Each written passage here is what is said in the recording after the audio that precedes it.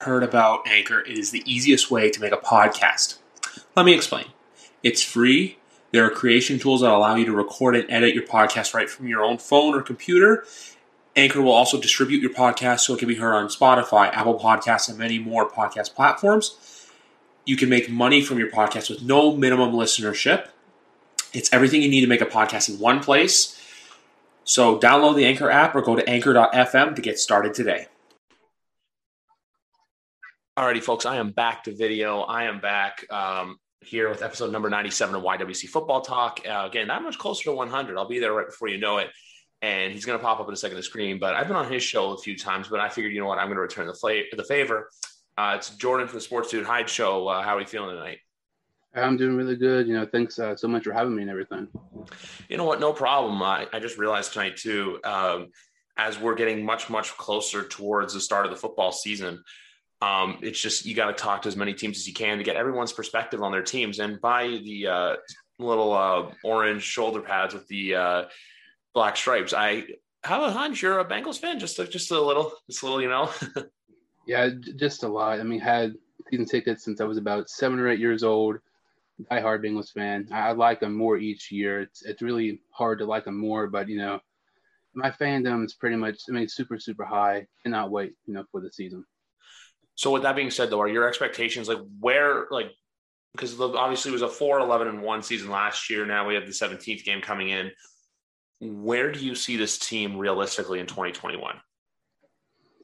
I keep looking back at the schedule, with the 17 games instead of 16. To me, that makes a huge difference on how many wins we will have and a huge difference on if Zach Taylor should keep his job or not. Because if it was 16, I don't think you're going to be expecting as many wins. But with an extra game, I think you should be maybe expecting an extra win, maybe an upset win or so. When I look at the schedule every single time, I keep going back to 7-10, 9-8. I think we're capable of having a 500 season or better, but it's just a matter if we can put it all together. I'm not trying to be biased. I'm one of the least biased Bengal fans there are, but when you really look at our team, Joe Burrow's going to be a great quarterback in the NFL, but he is coming off a season-ending injury. We have Mixon, who I know when it comes to fantasy purposes, not many people like him, but I think he's going to have a huge year. With Jamar Chase, our offensive line is way more, much better than people think. And I just really think we will surprise some people regardless, because I've seen some people have us 3 and 4 wins, which is just absolutely pathetic. But 7 to 10 wins, I would say 10 wins at the absolute max. But if I would have to say a record prediction right now, I'm probably going to say 8-9. You know what? That's kind of my whole thing. I was going to say something else, but I'm going to go back to the whole Zach Taylor note. My whole note of it is, even if you guys end up winning, say 6 or 7, as long as you can be competitive or, catch a couple teams off guard, like obviously the Steelers game last year, Monday Night Football, the Tennessee Titans, even too, beat a couple of teams like that. And even more, because I know you guys play like San Francisco is the extra game. You also got, I believe, the NFC North and then the AFC West. So if there's a couple teams in there, not saying necessarily wins, but if there's games where you guys are highly competitive, like even the 2 against Cleveland last year, the Thursday nighter and then the one Sunday, if you can be competitive in those games, it's kind of like Zach Taylor, I think, buying an extra year. And I do agree with you. If it was 16, I think it's harder for him to keep his job. But since that extra game's added in there, and there's that whole potential of, hey, look, there's an extra game, and you can say, look, it's Joe's first full season playing. Give me another year at it. And then if after year 3, there's nothing really there, then they can go. But it all depends on what the Brown family really wants to do. And something with the extra game to me really has more pressure on Zach Taylor, because if it was 16 games, I would expect maybe 6 wins, 7 maybe. But with 17 games, in my opinion, and I've said this, and I'm one of the few Bengal fans who are not completely sold on Zach Taylor. If Zach Taylor does not get us 7 wins this season, because you're looking at the schedule, I think we are definitely capable of getting 7 wins. I think we can have an upset win. Definitely beat Pittsburgh once, possibly beat Cleveland. You mentioned, we almost beat Cleveland, both games actually, but we are capable of having 7 wins. So I think anything less than 7, Taylor has to go, like you said, first full season under Burrow, Mixon, Chase, Higgins, Boyd. I mean, that they're one of the most underrated wide receiver groups in the NFL, and something to really keep an eye on. I was looking the other day. Our last 3 games of the regular season. I cannot remember which ones are away or home, but we play the Ravens, the Chiefs, and the Browns. More than likely, that's going to be a 3-game losing streak to end the season. And I mean, that's definitely not going to end the season on a high note. So we lose all 3, regardless what our record is up to those final 3 games.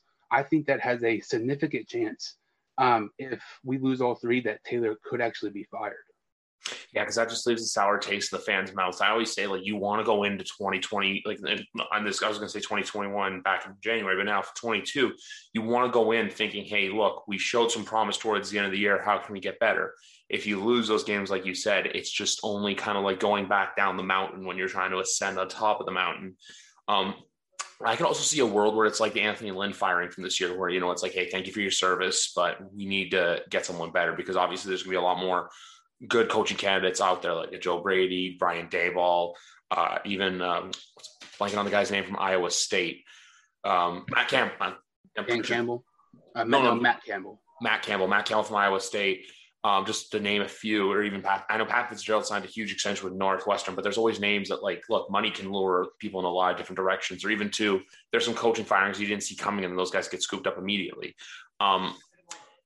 Even the division too is just very intriguing, because, like, you guys, you don't really know what you're going to get. It's the same with Pittsburgh. I feel like we don't really know what Ben says. He's on this like new diet, like he's TB12. I only do air quotes because it's kind of hard to believe, where it's just like, okay, I'm so used to seeing the photo of Ben with like the big like ice packs, both knees, shoulder, just like the tensor bandage, walking around the Pittsburgh Steelers facility, you know? So besides the Ravens and the Browns, you like, I'm not saying anything bad about the Bengals. I'm just saying for you guys and the Steelers, it's kind of like let's wait and see what we get. It's like opening your gifts on Christmas morning. You don't know what's under the tree. Yeah, with the AFC North, honestly, I think the AFC North, you know, despite, you know, let's say 2011 and 2015, we were one of the best divisions in the NFL, because the Bengals, Steelers, and Ravens were consistently in the playoffs all those years. And I really feel like the AFC North is one of the best divisions right now. I know I'm not trying to sound biased, but with our roster being so underrated and people don't know what to expect from us, you know, the Steelers, I mean, they're the Steelers. I mean, I hate them more than any other team, but and they won the AFC North last season. They're probably the most successful team or franchise in NFL history. I mean, I know you're a big Patriots fan, but the fact that you have 3 coaches in your entire franchise is just absolutely insane. And then you have the Browns, who I think is clearly the favorite in the AFC.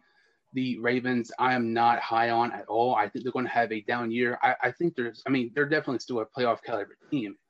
But, I mean, I think the AFC North is definitely one of the best divisions in all the NFL. And I know I keep saying I'm trying not to be biased, but the Bengals will not finish last in the AFC North. I said it last year, and looking back, I know it was crazy, but there was things I just really thought that could happen. Especially, you know, the Steelers, the last 4 games of the season, you're talking about ending on a high note. The Jets and the Bengals had a better record against than the Steelers did the last 4 games of the year. Roethlisberger is not getting any younger. He's getting worse each game. I just really feel like the Bengals will not finish last in the AFC North. It's going to surprise lots of people, but I really think it's going to happen, that the Steelers will be last in the AFC North.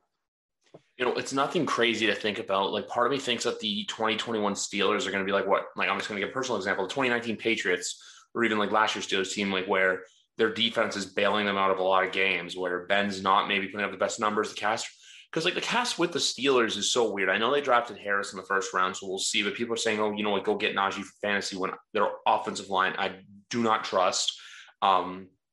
Ben is he's definitely on the back 9. He's on like hole 16 or 17 of his NFL career, if not 18. And then the receiving core, hell, 2 of them would prefer to do TikTok at Fortnite than try to get better at their positions. Like, we even saw it last year when Von Bell lit up Juju on that Monday night game. Like, I always remember that game thinking, like I'm going to be honest with you, I thought that game was going to be, you know what, hey, here come the Steelers, they're going to get back on track and they'll go to the playoffs and be fine. But no, you guys decided to say, no, that's not happening here.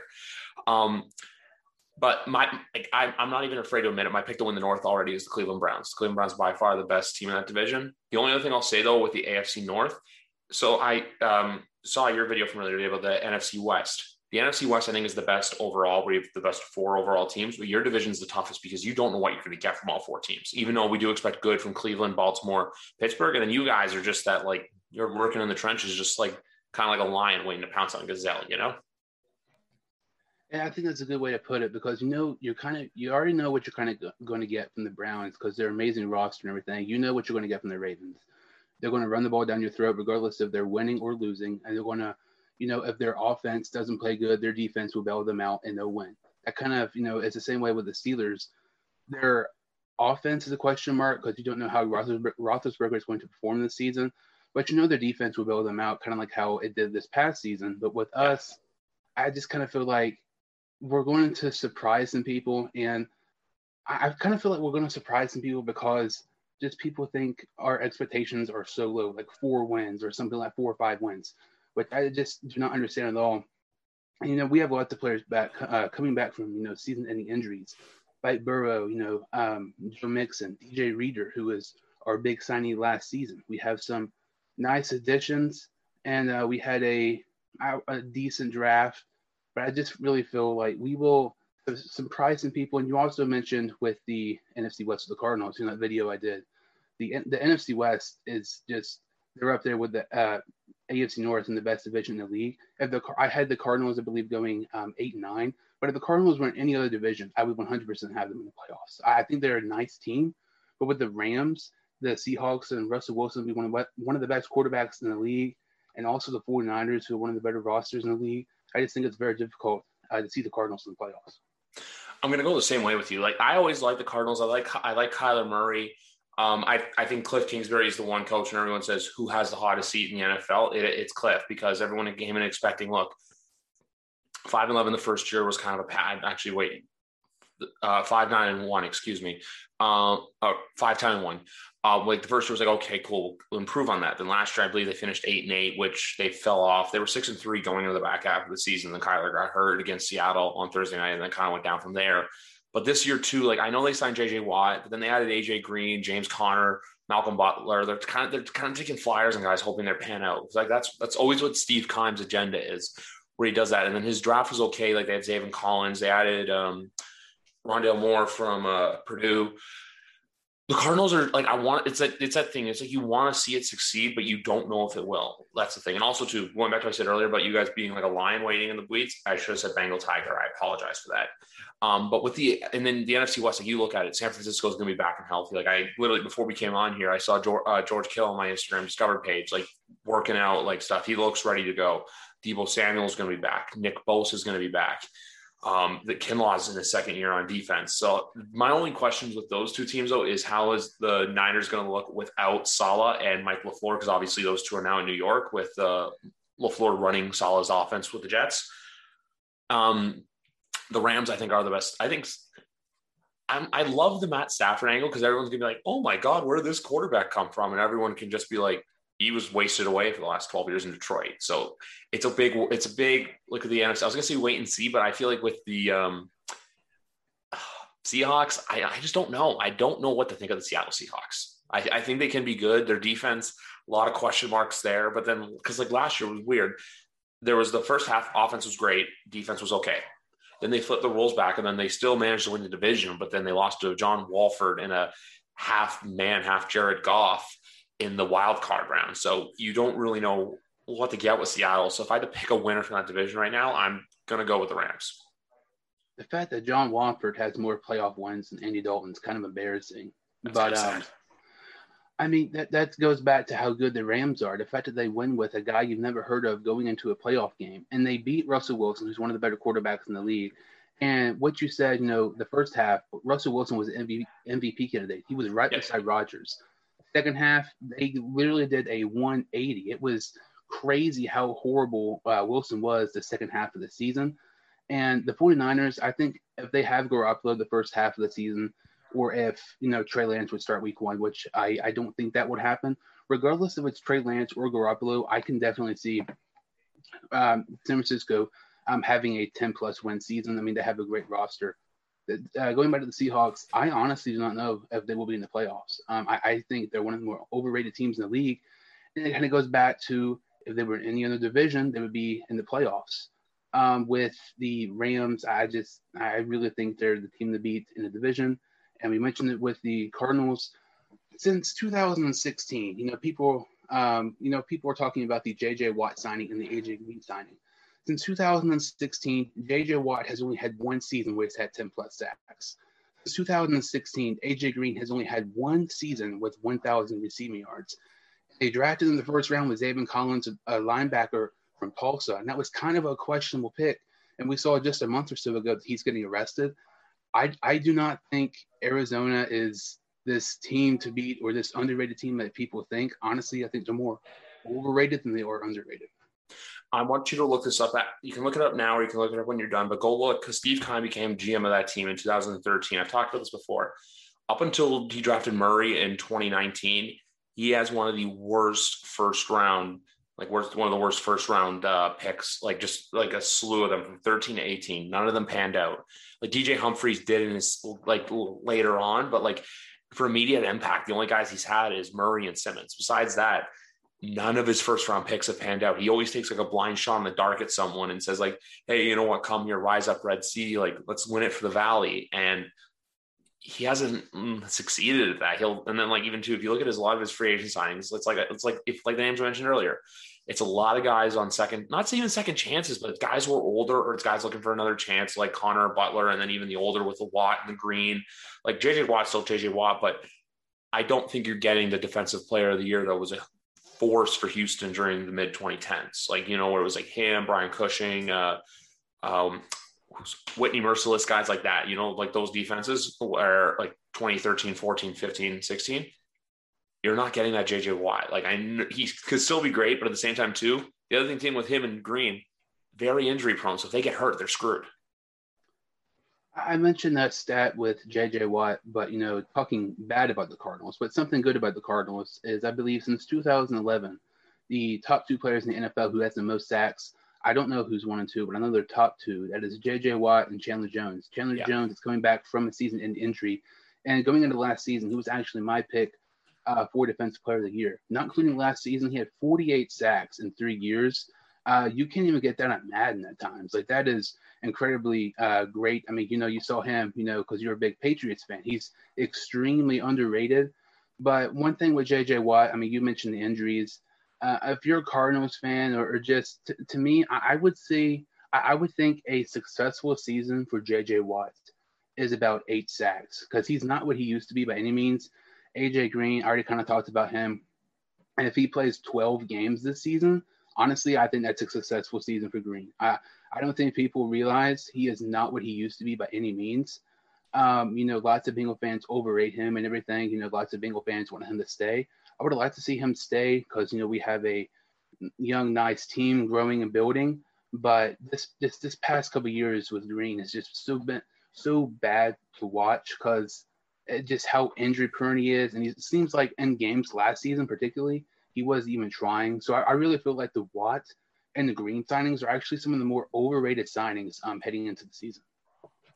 I like the Watt signing just because for what it stands for. And like you said, he's up there with the sack leader since 2011. Him and Chandler Jones, obviously, are always up there. Chandler Jones is one of the most underrated defensive edge players. Even they had Dennis Gardeck, who got off to a really good start last year, but then he got hurt down the stretch and missed the rest of the season. But even I look at the Cardinals last year, there was just so many little mistakes they made. Like in the game against Miami, they missed a field goal. The game against the Patriots stopped them on the goal line at the 1 yard line to like not let them score at half, and then it kind of threw everything off. And then Zane Gonzalez missed a field goal that would have won them the game. But then even two, he missed it, let them come down. Isaiah Simmons took a penalty, and even two, everyone calls it the play of the year, but the catch against the Buffalo Bills was pure luck because we saw two things happen in that game. One, that's when Arizona's downfall started, and the other one was Buffalo did not lose another game after that until the AFC Championship game. So it's just the whole it's the misfortunes thing, and even to Green, I understand where you're coming from, but I look at this Cincinnati and Arizona very similarly. Where would AJ Green fit on the 21 Bengals with Boyd, Higgins, and Chase? And then where would Larry Fitzgerald fit in with the new core of Hopkins, Kirk? Now you have Rondale Moore coming in. They hope to expand Andy Isabella's role, I believe.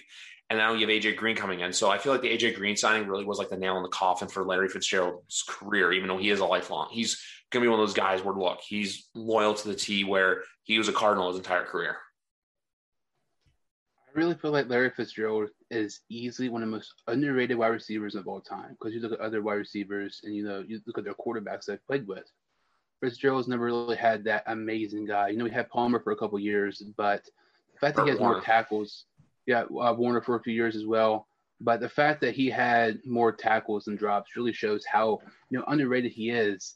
But with Arizona, I'm not trying to talk bad about Arizona. I had them going 8-9, but with just this hard division they're in the NFC West, I think they're capable of having a 9-8 or 10-7 season. I would not be surprised if they had 10 wins, but it's the fact that how hard the division is and how inconsistent Arizona has been. You just mentioned some of those games last season. They should definitely not have won that Buffalo game. There were some games they should have won. I just cannot put everything together.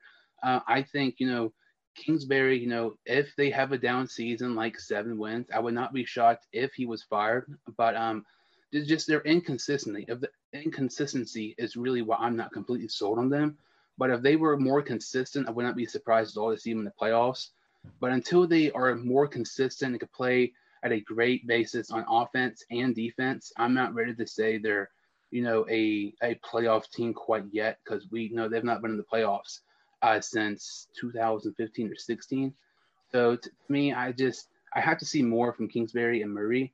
I think that they could be a playoff team, especially in a hard division that we're in.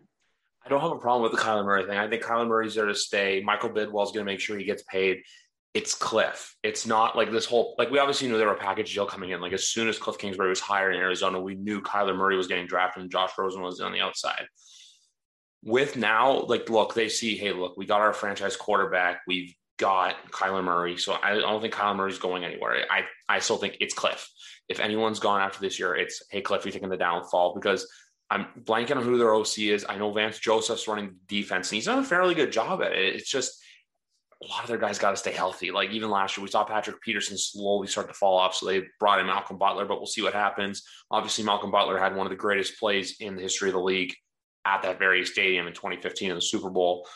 But when you look at the Cardinals, you just got to, it's like, okay, the pieces are in place. Now you got to produce. That's all it is. It's like you guys this year. Like the Cardinals and the Bengals, in my opinion, have very similar seasons where, look, they got to make strides and improvements. But I think for the Cardinals, it's, you got to, if they cannot win more than, they have to win 9. I think Cliff, to keep his job, they have to win 9 games, because the NFC this year is going to be in my opinion, even though they're in a tough division, the NFC is the easier conference to make the playoffs in. Meanwhile, because if you look at the AFC, it's just juggernaut after juggernaut in every single division. Now, obviously, I know there's Kansas City, Buffalo, and then there's the rest, but there's more teams you can make cases for in the AFC to be playing mid to late January football than in the NFC.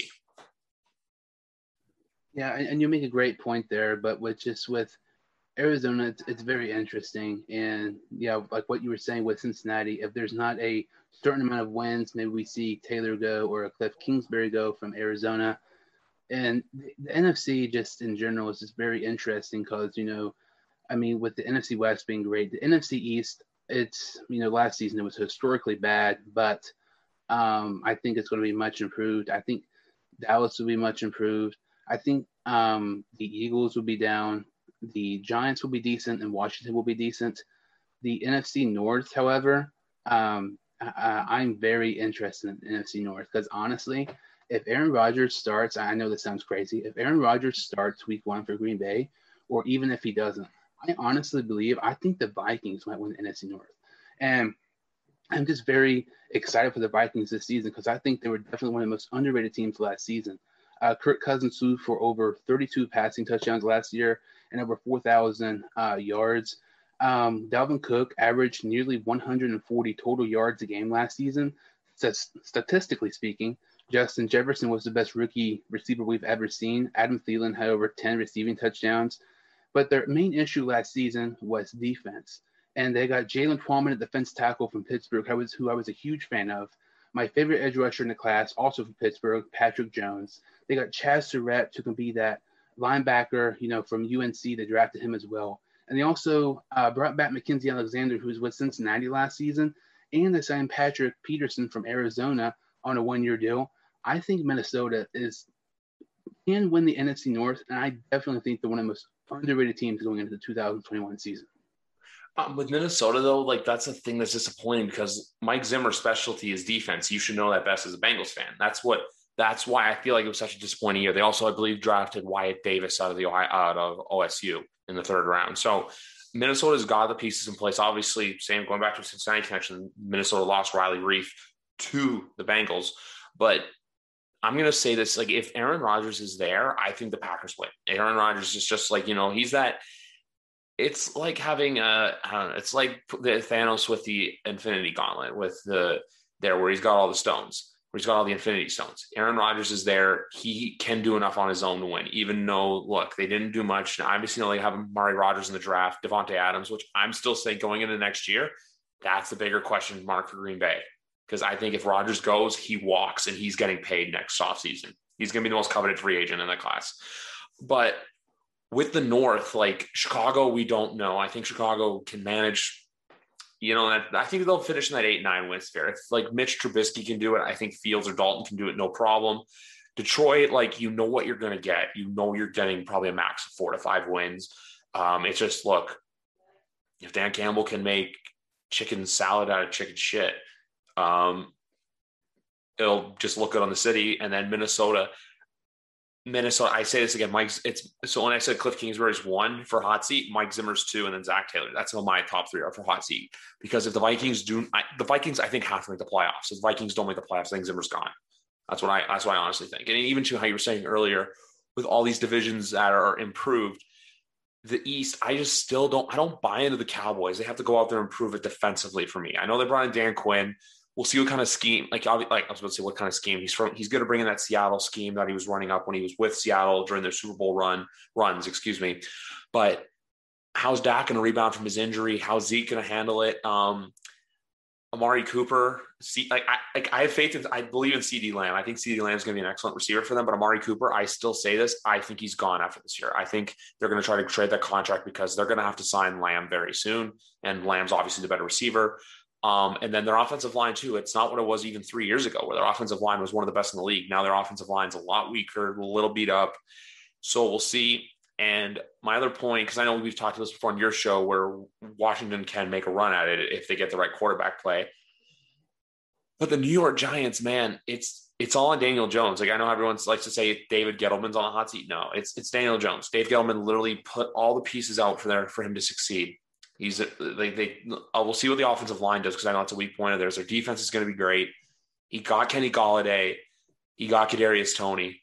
So it's like Daniel Jones. You're going to have Saquon Barkley back. And going back to Minnesota, Kyle Rudolph, there's no excuses for the New York Giants. There's zero excuses for the Giants not to be better this year. I'm not saying they have to make the playoffs, but if Daniel Jones plays bad, they have two first-round picks next year in the draft. And next year's – we'll talk about this too, because obviously we both watch watch college football. There's a quarterback from Cincinnati coming out next year.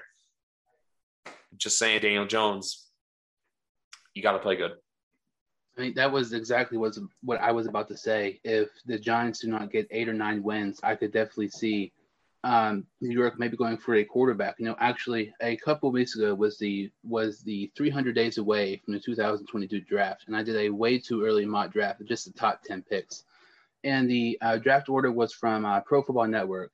And with the Giants having 2 first-round picks, they had the Bears pick was actually in the top 10, but that belongs to the Giants with the trade to get Justin Fields, and actually had them getting a quarterback. And I know it sounds kind of crazy, but Daniel Jones has to get 8 or 9. His fumbles are an issue. His deep ball accuracy is kind of an issue. His arm strength isn't great.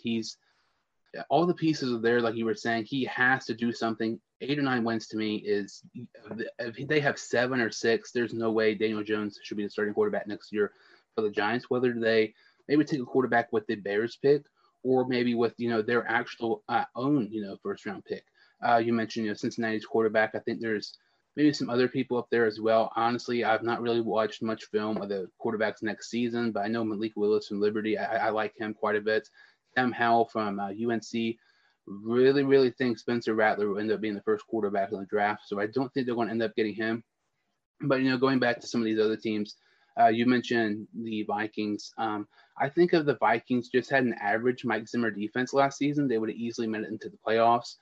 And with Rodgers, it's just like I just don't understand why all this is happening. Like all this, basically I don't want to play for you because we've looked, there's been times where Tom Brady's not had tons of weapons, but Rodgers has arguably the best wide receiver in the NFL, a top 10 running back, a pretty nice offensive line, and he's one of the best tackles in David Bakhtiari, and he's still complaining about he doesn't know he want to play for him. I understand getting upset about the Jordan Love situation, but it's just kind of it's really annoying because it's like you have the pieces around you. Stop blaming other people, type of deal. You're one of the best quarterbacks of all time. You can elevate your talent in a way. We've seen that with Tom Brady. The Packers past couple of seasons have been capable of going to the Super Bowl. Last season, if it wasn't for that last minute touchdown right before halftime, the Buccaneers scored against the Green Bay's defense. Maybe we see Green Bay in the Super Bowl, but it makes no sense why Rodgers is complaining everything going on in Green Bay, and to me, it's just really, really ridiculous and unnecessary. You know what? My thing with Aaron Rodgers is, and I've learned this, was apparently in the 2020 draft, the Packers wanted Justin Jefferson. Obviously, the Vikings got him. And then they wanted Brandon Ayuk, and then the 49ers leapfrogged them. So then they decided to trade up and draft Jordan Love when they could have had Michael Pittman Jr., who, by the way, is one of my top candidates for breakout star in 2021. Chase Claypool, T. Higgins. Obviously, you don't regret that now, but I'm just saying, like, you could have done all this, and then for some reason they just decided to draft Jordan Love, and they didn't tell Aaron Rodgers. Like, Andy Dalton apparently was made aware on draft night, hey, there's a good chance we draft a quarterback. Same thing with Cam. Like, Cam knew Mac Jones was coming in. I feel like if you told Aaron Rodgers that, and even for him to come out with that announcement on draft night, it just looks kind of petty on his part. Like, I do fully expect him to be there for training camp, and I've said this before on the show, and I'm going to say it to you. I don't think I said to you directly. If you remember the movie The Longest Yard with Adam Sandler, at the end of the movie where he goes to grab the ball and he just shoves it in the warden's chest and says, put this in your trophy case. Like, what if Aaron Rodgers leads the Packers to the Super Bowl, wins it, and then just does that and says, like, okay, I'm out. Like, I could see that happening because, my big thing with him this year is if you trade him now, you're not going to have as many suitors. Maybe a team like the New York Giants next year says, hey, we got 2 first-round picks in 2022. We'll trade you these for Aaron Rodgers, and then they'll also throw in too, like, I don't know about Daniel Jones, but also throw in too, hey, we can give you like Sterling Shepard and this other piece for him. Like, that's where those 2 picks come into play. But my also thing with the 2 picks of the Giants, I was going to say, is they could easily flip those for the top 10, like what we saw San Francisco do this year, because you know what? Unlike San Francisco, they won't have to mortgage their future, though. They can just trade from, say, if they finish mid to late teens, they can easily get into the top 10 with those 2 picks.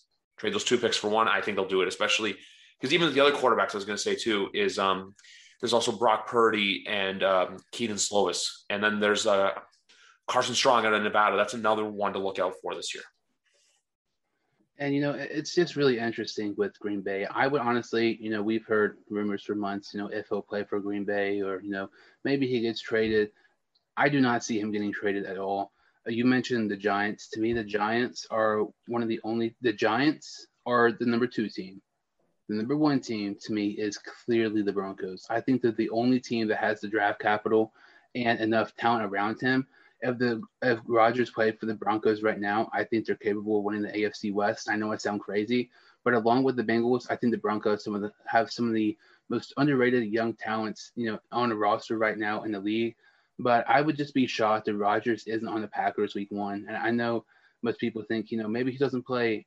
I really think he'll play week 1 for the Packers. I would be more shocked if he didn't play than if he did play for Green Bay. Yeah, like, because that's the thing with Aaron Rodgers. It's just like, I think everyone at this point doesn't expect him to show up. And then when he shows up, it's going to be, hey, everything's fine. Like, he's going to get, if he does show up, he's going to get asked about it every single day. It's like, hey, what happened with this? When he's just going to, I think he just wants to play football.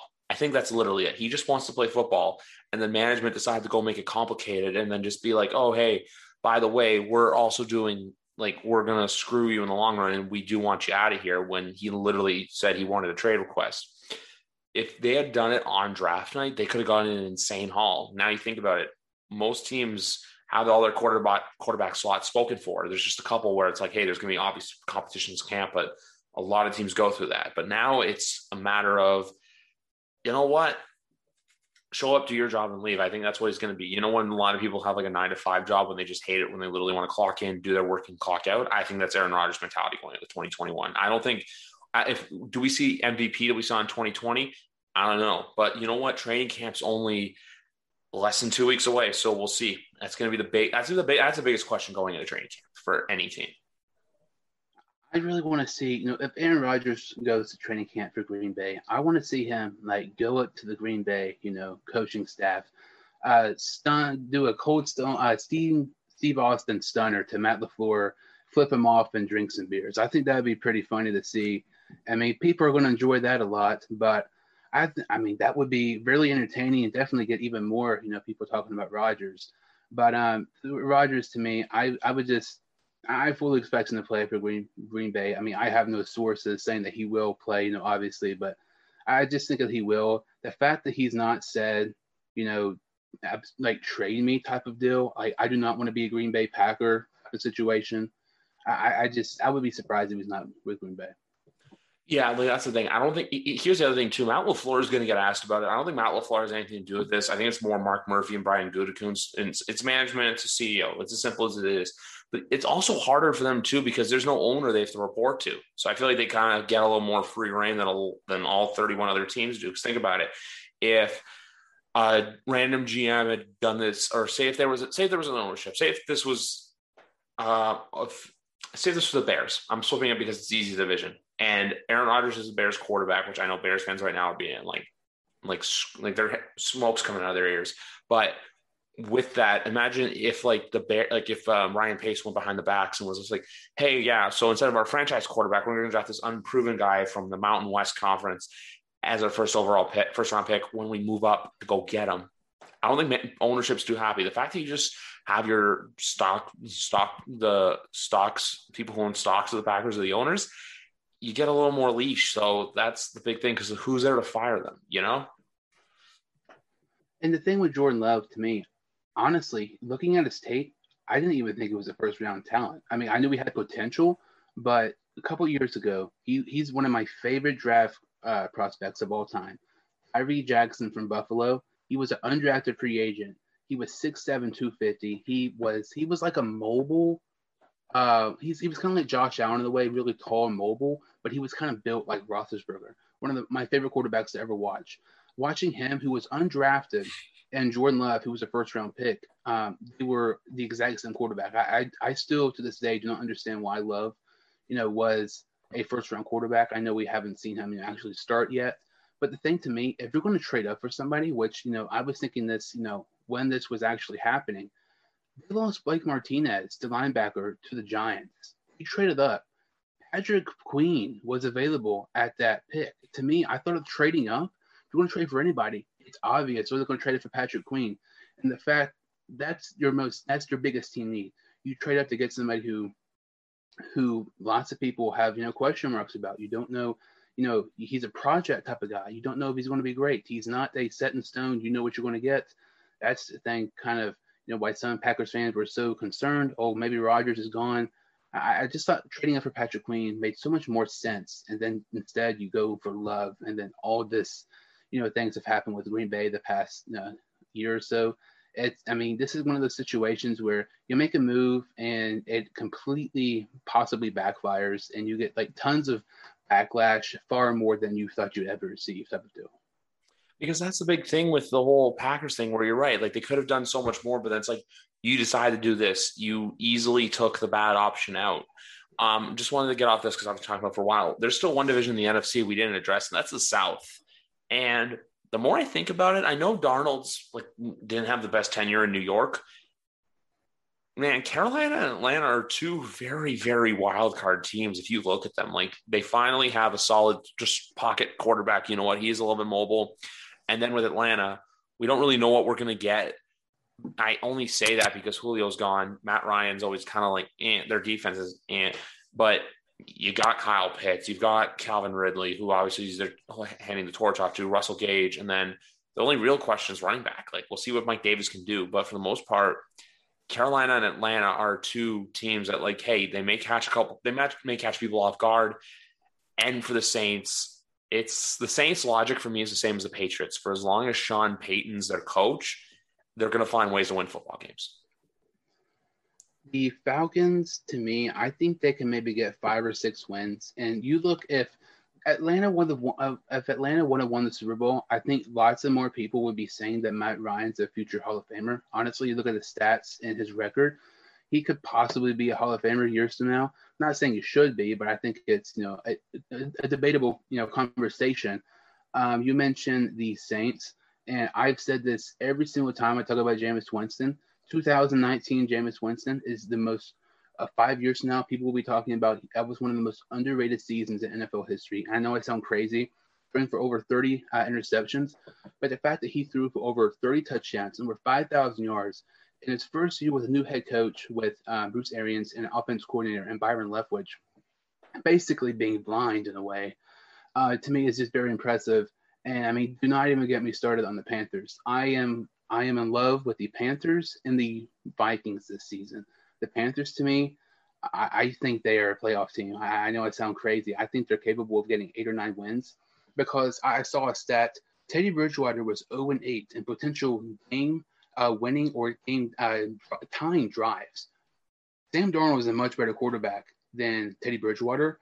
And if you're Darnold, you can get at least 3 of those. I don't remember how many wins the Panthers had last season, but with Robbie Anderson, somebody who he's already familiar with, playing with Darnold in New York, DJ Moore to me is tied for the most underrated receiver in the NFL right now, along with Tyler Boyd.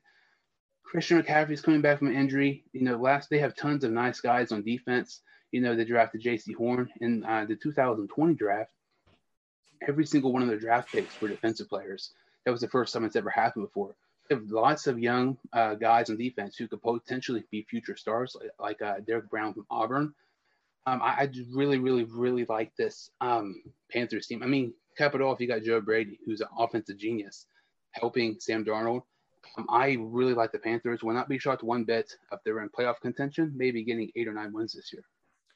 I don't think the Panthers are going to be a playoff team, but I think they're going to be that team where, they can play spoiler for others. Like, a good comparable for them from last year would kind of be like, I don't know, I could see them even being like what Vegas did, where Vegas got off to a bit of a hot start, but then down the stretch, they just cool off. We're kind of like, hey, everything starts to catch up to them.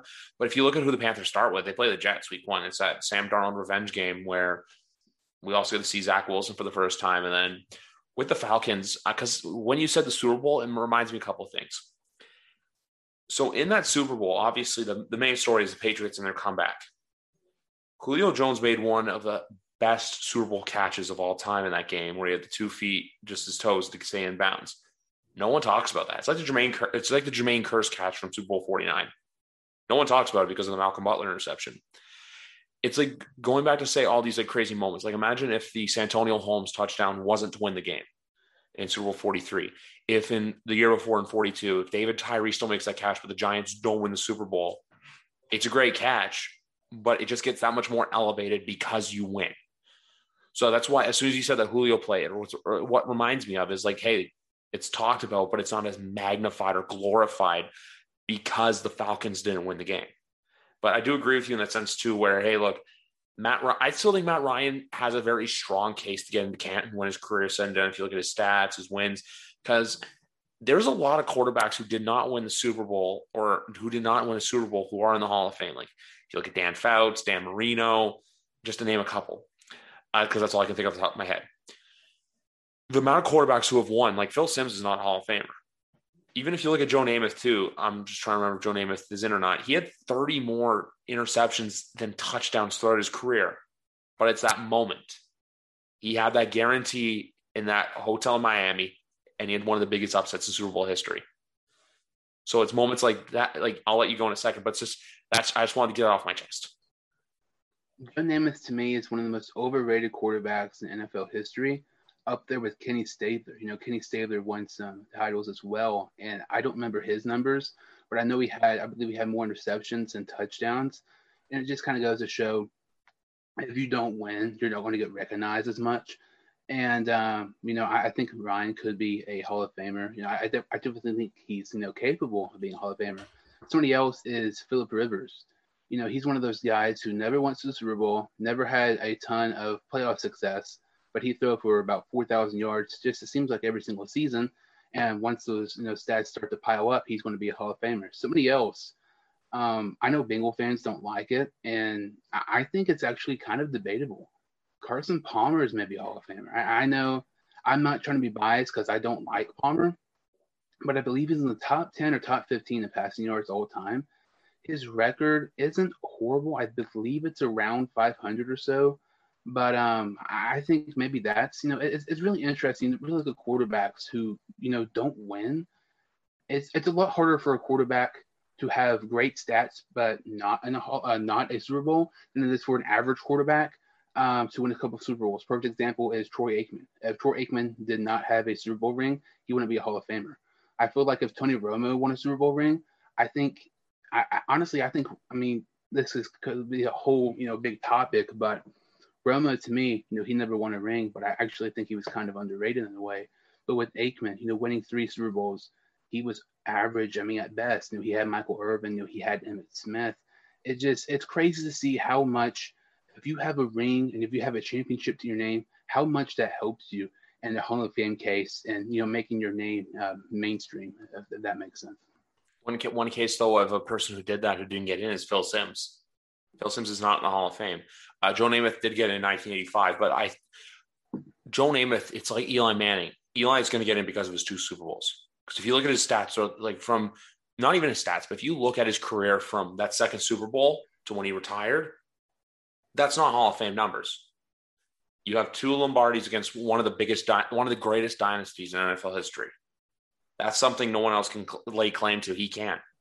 Like I have the biggest love-hate relationship with the man in the world just because of how funny he is online and stuff. And it's just like, you remember Anchorman when Ron Burgundy and Wes Mantooth, when he's coming up the stairs from the Panda enclosure, he's like, I hate you, but God damn it, I respect you. That's me with Eli.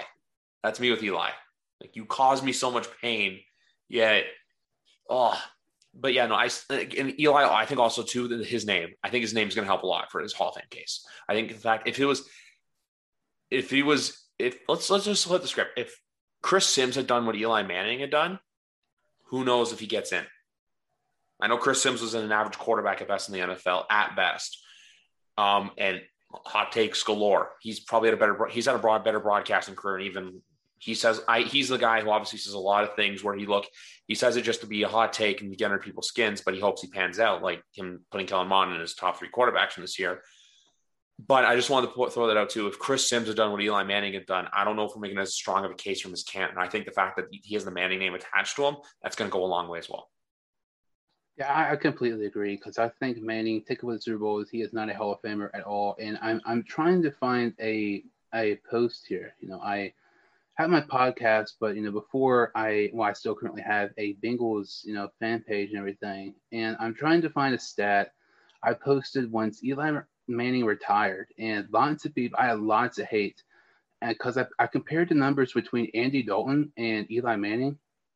They're actually very, very, very similar. I actually did the poll, whose numbers would you rather have, Eli Manning's or Andy Dalton's? And I didn't say who they were. I just put the numbers side by side. And actually more people picked Andy Dalton than Eli Manning. And it just kind of goes to show if you have a ring, if you're a quarterback more than any other position. If you're an average quarterback, if you won a Super Bowl, your chances of being in the Hall of Fame skyrocket far more than you can imagine. But it sucks in a way because you look at some quarterbacks or just other players in different positions. If you don't have that popularity or a Super Bowl ring, you might not get in. For example, Ben Riley, he was a corner for the Bengals. I believe he had 65 interceptions in his career. He's 5th all time in interceptions. He was never a Pro Bowler. 5th all time in interceptions. He's not in the Hall of Fame. Every single player, I believe, in the top 8 or 10 is in the Hall of Fame, but not him. And it just kind of goes to show if you don't have that, popularity or rings, people don't talk about you, and your chances of the Hall of Fame are very, very slim. The other player I want to make a case for the Hall of Fame, sorry, I just get an itch. What was I going to say? It's like, for example, then you have guys, though, where it's like Drew Brees, where he has a ring. I know, obviously, he didn't get back his stats. I think if Drew Brees never had gone a Super Bowl ring, what he did in New Orleans and his stats alone would get him in 100%. That's like, because like the Hall of Fame too, it's not only a mix, because I know obviously there's a lot of popularity and like, hey, what did you do or what your accolades are, get you in there. But if you look at rings just help your case more, because it's like all those guys go ring chasing where it's like you wanted to see them get their one. It's like I can't even say this year. I was going to try to think of the last time that was. It was kind of like what people felt with the Philadelphia Eagles for winning theirs. It was like cool to see the franchise get it after so much long suffering. But with the Hall of Fame too, you have your difference between your guys where it's like popularity gets them in and winning gets them in and what their stats do. Like when Drew Brees goes in, he's going to be one of those guys like Peyton Manning this year where it's just, you know what, there's no one who's going to argue against it on that committee. And I said this on my last podcast Tuesday. I would love to sit in on the selection committee picking who goes into the Hall of Fame. I feel like that's like the biggest 100 drunk guys in a bar argument of all time. It's like the greatest, like it's when you think of the greatest football minds, it's a Pro Football Hall of Fame selection committee, because you even have some former players on there too. Like Tony Dungy's a member of the Pro Football Hall of Fame of the selection committee. Excuse me. I actually found this stat here. It took me a minute, but throughout Eli Manning's career and Andy Dalton's career, looking at the two, Eli Manning averages one more passing yard per game than Andy Dalton. Passing yards per game, Eli Manning 1.5, Andy Dalton 1.5. Eli Manning actually averages 1.03 interceptions per game. Andy Dalton averages 0.88 interceptions per game. Eli Manning's record is exactly 500, being 117 and 117. Dalton's record is 70, 61 and 2, and that goes out to 52%. So I think I'm not saying Andy Dalton's better than Eli Manning. That's not just what I'm saying at all. But it's just a fact, like, if you're a top market team and if you have that ring, you're going to go. If you're average, you're going to go in the Hall of Fame far more likely than a great player who's for a small market like the Bengals, the Lions, or something like that. It's a very fair argument to make, but I think at the same time too, I was going to say Chris. Phil Simms, like I said, not in. Otis Anderson, too, his running back, not in the Hall of Fame. So I think a lot of it does go into as well. Like, look, hey, winning multiple. Going on to one thing I want to talk about earlier, because obviously we all know I'm a fan of him, and we left him out of our NFC South talk. But, like, I think for the Bucs, it's going to be, look, this year no one's doubting them. No one's going to be, hey, what's going to go on? It's the Bucs are going to go into this year like last year's Kansas City Chiefs. Everyone's just going to expect them to be in the Super Bowl. But the fact that there was the report that came out today about him playing the entire, I saw some weird articles. I saw one that said he played the entire year on a torn MCL. I saw stuff he played on it was a partial tear for a bit of the year. But the fact that he won a Super Bowl with that significant of an injury, like, how can you deny that that's the greatest player of all time? And even the one thing I'm going to say, because I saw it earlier this week that really irks me, is the fact that like Mahomes already has like certain stats where he's already beaten Tom, and like when you compare their careers at this point, the biggest difference between the two is one was a 6th round pick, one was a 1st round pick. You know what? Actually, I'm done. I don't like comparing the two of them. Why? 7-1. That's the only comparison I will say to you. 7-1. And I also think this, for as much as I love the team, and they're on my cup right now. You see that logo right there. And well, it's, you can tell right here's his Patriots, and there's a Starbucks lady. It's custom made. The Patriots, I think, set an unhealthy precedence for the rest of the league to think that winning is so easy. I want to see what the Kansas City Chiefs can do without Travis Kelce, without Tyreek Hill, without Andy Reid coaching, you know? Like how Bill Belichick was able just to keep cycling in players, and how Tom waited until he waited forever to get his bag, to get his money. He was always giving back money for the betterment of the team. I'm not saying he's going to be bad, but that Mahomes contract, like, I think he's going to have to give him back quite a bit of money to help his team down in the run, because Tyreek Hill said he didn't want to, and I know Mahomes did this year.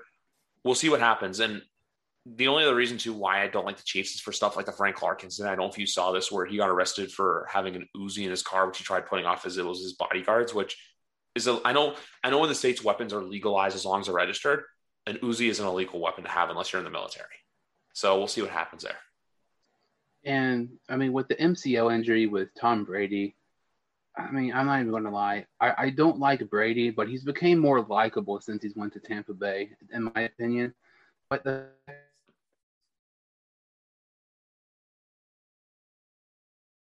more Super Bowls than any other, franchise in NFL history. When you look at other sports, for example, the NBA Finals, there'd be players who get, poked in the eye. They'll be on the floor for 5 minutes, barely able to play and everything. But Brady's playing against, a much more serious injury than any of us really expected, and be able to play great in the Super Bowl. And comparing Mahomes to Tom Brady is stupid. It's like comparing young players who are coming into the NBA who played for a couple of seasons, comparing them to like LeBron or Jordan or something like that. There's just certain players you don't compare people to. And unless they have the rings or unless they've actually played the same amount of years as they have, comparing them is not worth it, and it makes absolutely no sense. You're just trying to make a storyline. It's not even a storyline. I know Max Kellerman, he freaking loves Patrick Mahomes, but I agree with what you said. I want to see Mahomes without Kelsey, without Tyreek Hill, see what he can do on his own, because I think that Mahomes is one of the best quarterbacks we have seen. But I think Mahomes wasn't drafted by the Chiefs. The Bengals actually had, I believe, a couple picks before the Bengals. We took John Ross, which looking back was horrible. But if we took Mahomes at at our first round pick, he's not going to have near as much success with Cincinnati as opposed to a genius and Andy Reid. I really want to see. I agree with what you said there. Mahomes without some of his top targets, because comparing Mahomes to Brady and Mahomes to Rodgers and some of these other guys who've been, the top quarterbacks for over a decade now. Mahomes has had about 3-4 good seasons. It's stop comparing people just to get a storyline, in my opinion. The only thing I will say about the Chiefs is, though, every year people do this with the Patriots, where they're like, hey, is this the year they kind of take a back seat? I am not doing that by any stretch of the imagination with the Chiefs. Because look at this 2019. No one thought they were going to do anything. They won the Super Bowl the year he got hurt. So that's what I'm just here to say. It's just like, I'm not doubting Patrick Mahomes. He's the best quarterback in the league right now by far. Is he the greatest of all time? No, do not even start that conversation yet. I think, or even too, it's like the whole argument of, oh, if he retired today, can he make it to the Hall of Fame? It's just like, I hate those certain arguments. I hate, but you know what? Talking heads have to say it because they get paid to do it. Meanwhile, I come on here for fun and just give the thoughts that I sometimes talk to myself when I'm in my car driving to work. That's I'm not afraid to admit that. That's what this is an outlet for, to come here on, whether if you're listening to stuff via podcast, if it's YouTube, whatever. That's all I had to say. But because that's the thing though. It's just, I know I'm going off topic, but it's just like, look, let's not compare now. Compare when the two are done, even though the two of them could still be going on for another 25 years for all we know. Excuse me, but but going back to my point from earlier, for all people are going to say, oh, hey, I think this is the year that, someone's going to overtake the Chiefs. No, I think this is a very good chance that the Chiefs are, but no, not a very good chance. The Chiefs will probably be in the AFC Championship game, which I don't know if you saw his tweet today from Adam Schefter, but he basically released all the league important dates for this year, and it's January 30th. So I fully expect January 30th at 3 o'clock, because this year is an even number of years, so it's going to be in Arrowhead at 3 o'clock. That's my early prediction. Mark my words. And what you were saying, talking about, top people, it's weird because you see people like Stephen A. Smith, who is just absolutely crazy and makes stupid crap up, get paid millions of dollars. What? I was saying Stephen A. Smith, not the best week in the world after his. I'm not going to get into it, but he had the two comments about he had the Otani comments and then the Nigerian basketball comments. He's not having a good week. But guys like Stephen A. Smith, Skip Bayless, Max Kellerman, those guys make stupid takes that people hate. And did you hear about this? And then they watch it. For example, we both have podcasts. If we say something like that, oh, this is so stupid, if we were on the TV, people would be talking about it. But since we have like a small following, I guess, people aren't going to be talking about it as much. But with the Chiefs, I wouldn't be shocked if they're in the AFC Championship by any means. But I just don't see them being in the Super Bowl. I really think, I know it's kind of painful to say it, and I'm going to be one of the few Bengal fans to actually admit it.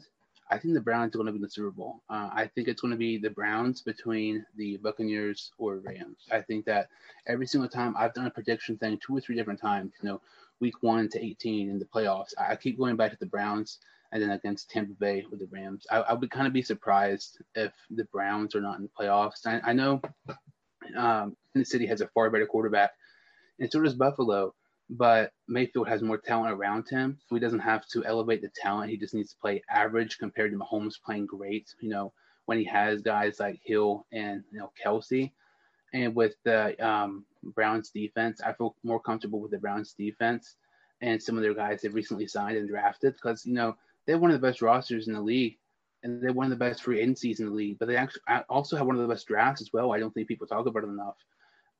And I think I would kind of be surprised to see the Chiefs in the Super Bowl this season.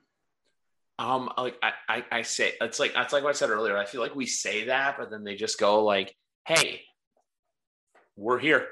But no, like I want to see. I think the Browns have a very good chance. It's just if they stay healthy. But if I had to compare the Browns to the Bills, like I think I give the edge to quarterback to Buffalo, but running game and receivers, you gotta, even though the running backs is the Browns, receivers, I know Landry and OBJ are good, but man, Diggs is just something else. But it's defense. Cleveland's pass rush this year, Jadeveon Clowney with Myles Garrett is going to be unbelievable, and that's Buffalo's weak point. So we'll see how they do. And my other thing with Buffalo too is, and obviously we know, like we have the same thing. You're a Bengals fan, you hate the Browns. I'm a Patriots fan, I hate the Bills. I want to know how the Bills do with that target on their back, because last year no one expected them to play as well as they did and go 13-3. They're the hunters. They're the hunted now. They were the hunters for 20 years. They were always chasing down that crown.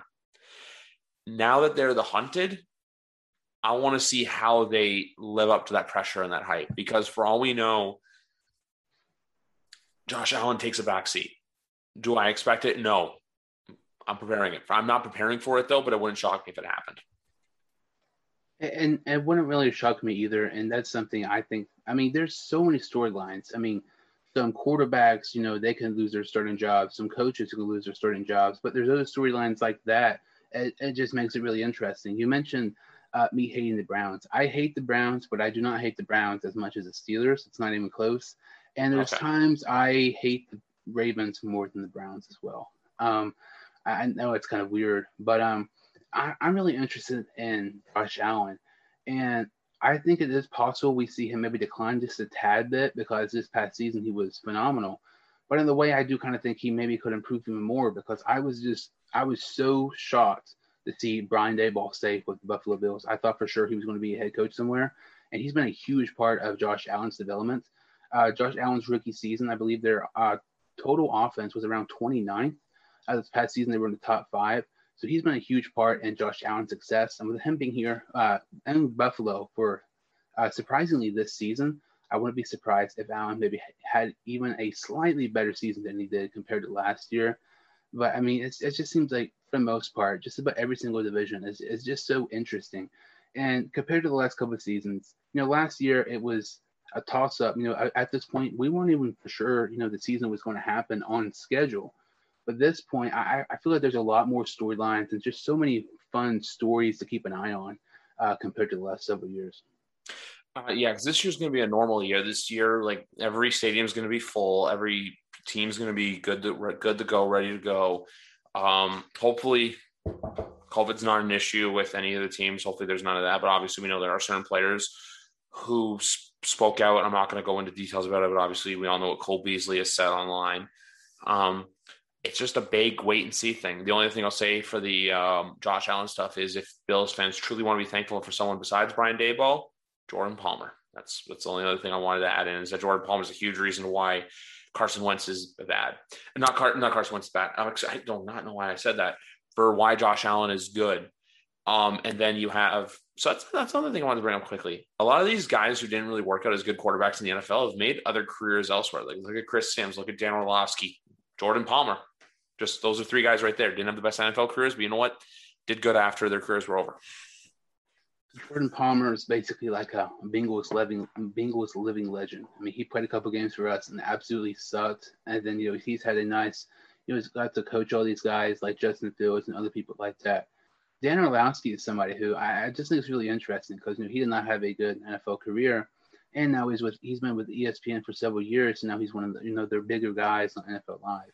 I don't watch ESPN. I hate ESPN with a passion, but I mean with Orlowski, it's just when he was playing in the NFL, you just did not think he was going to be one of those guys to fill the roles like Trey Wingo on NFL Live and people like that. And we've seen other people too. For example, Byron Leftwich. He played in the NFL some, but he was basically injury prone for the majority of his career. And now he's an offense coordinator with the Tampa Bay Buccaneers, and possibly, he could have a head coaching job next season.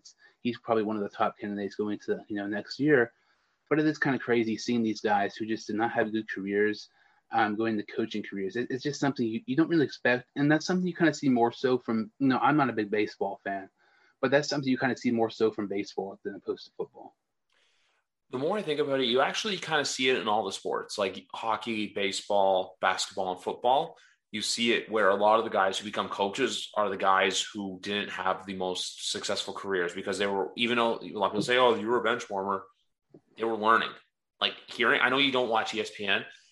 Listening to Dan Orlowski break down film is some of the best stuff in the world. And if you tweet at him, he will tweet you back. Like I've had a few interactions with him on Twitter.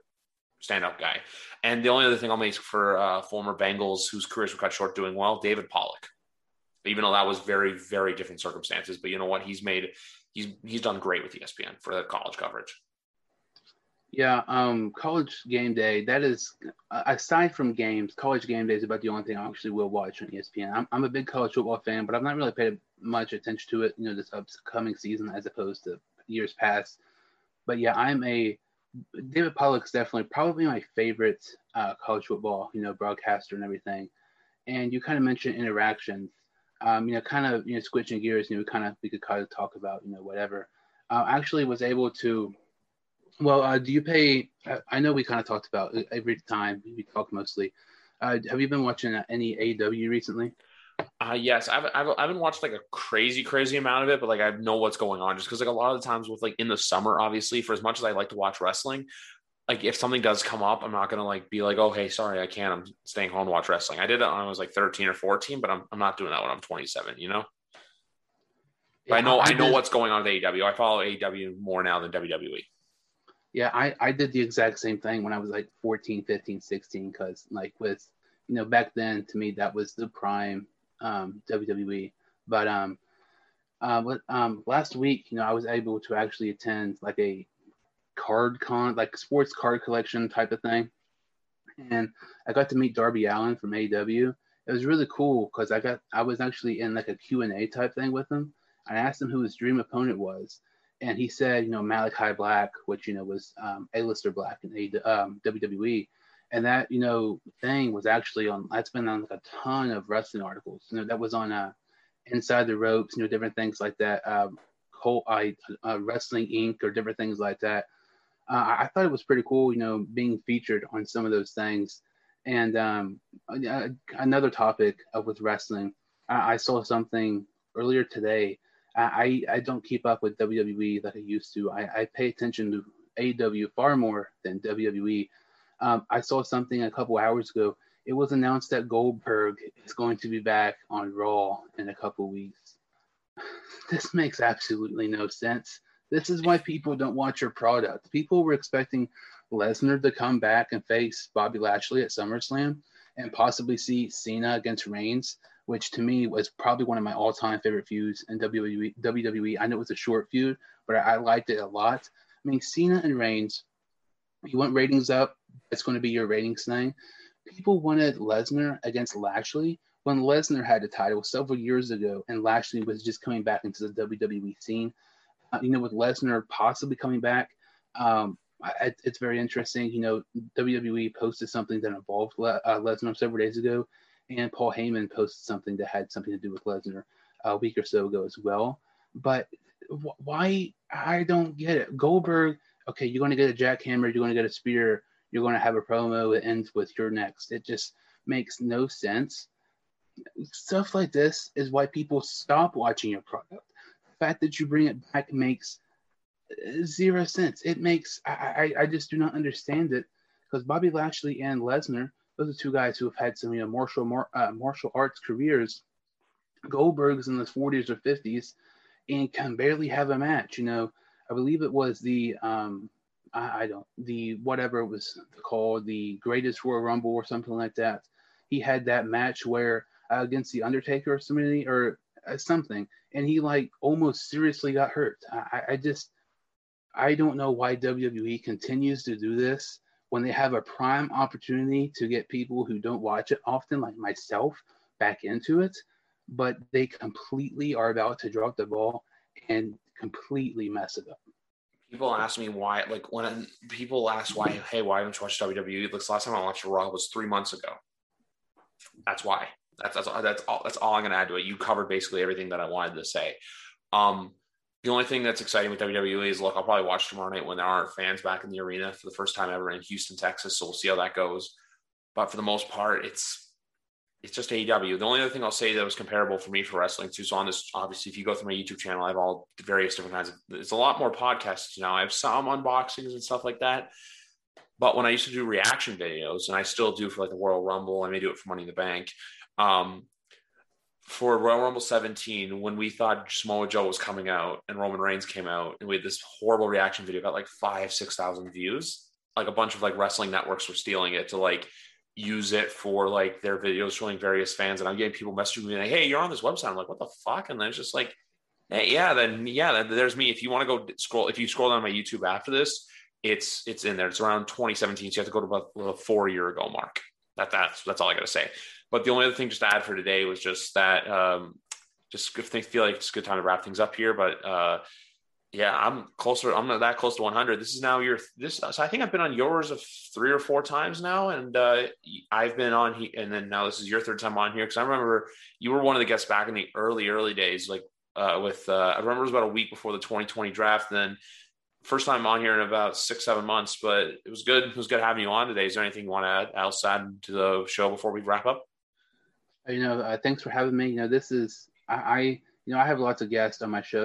Like you said, you've been here on my show a couple of times. I'm not really on shows often, but, I really appreciate, you having me on. People who are, watching me, you can find me, the Sports 2 Hunt Show on Instagram and Twitter, and then the Sports 2 Hunt Show on YouTube. I mainly talk about the NFL, but I'll talk a little bit about college football. Also the NBA tad bit, occasionally the MLB, but not often. And then the wrestling, I'm trying to get into more wrestling. Also trying to get into more like entertaining and just kind of stupid storylines. We were talking the other day about some, movie remakes and different stuff like that. So, basically football, wrestling, and basketball is kind of my main topics. If you're into that, make sure to subscribe to my channel. I really appreciate it. And thanks again for having me on stuff. No problem. And folks, with that wraps up episode number 97 of YWC Football Talk. I got 2 more episodes and then I'm at 100. Well, anyway, guys, thank you very much for listening. Jordan, thank you once again for coming on. And folks, have a good night, and we'll see you for episode 98. The Story of People podcast is now available on the Crier Media Network. The first 5 episodes are here and feature some incredible guests that fit into one or all 3 of those categories. Ready? Tara Sloan from the San Jose Sharks Undercurrent podcast at NBC Sports. Marianne Iveson from Iveson Voice and the Let's Take This Outside podcast to talk about the world of outdoors as well as voiceover land. Ariana Hunsicker, future Canadian Paralympic swimmer, already winning tons of awards for this country. Scott McGregor from the Hot Wallet podcast to dumb down the world of crypto, Bitcoin, and NFTs so you don't have to. And Jackie Holowati from Climate Pledge Arena in Seattle, Washington, the first net zero carbon certified arena on the planet. Wherever you get your pods, wherever you watch your pods, and on the Crier Media Network. Hi, I'm Logan Anderson, host of the Say the Damn Score podcast. On my show, I deep dive into the sports broadcasting business by, you guessed it, talking to sportscasters. The show has featured big names like Bob Costas, Kenny Albert, and Vern Lundquist, as well as many up-and-coming broadcasters who you may not know yet, but you will know soon. Whether you're looking for professional development as a sportscaster, different career paths, or if you just want to be entertained by hearing some of the best storytellers in the world tell their own stories, this podcast is for you. You can subscribe to the podcast on all major podcast platforms, or you can visit our website, saythedamnscore.com.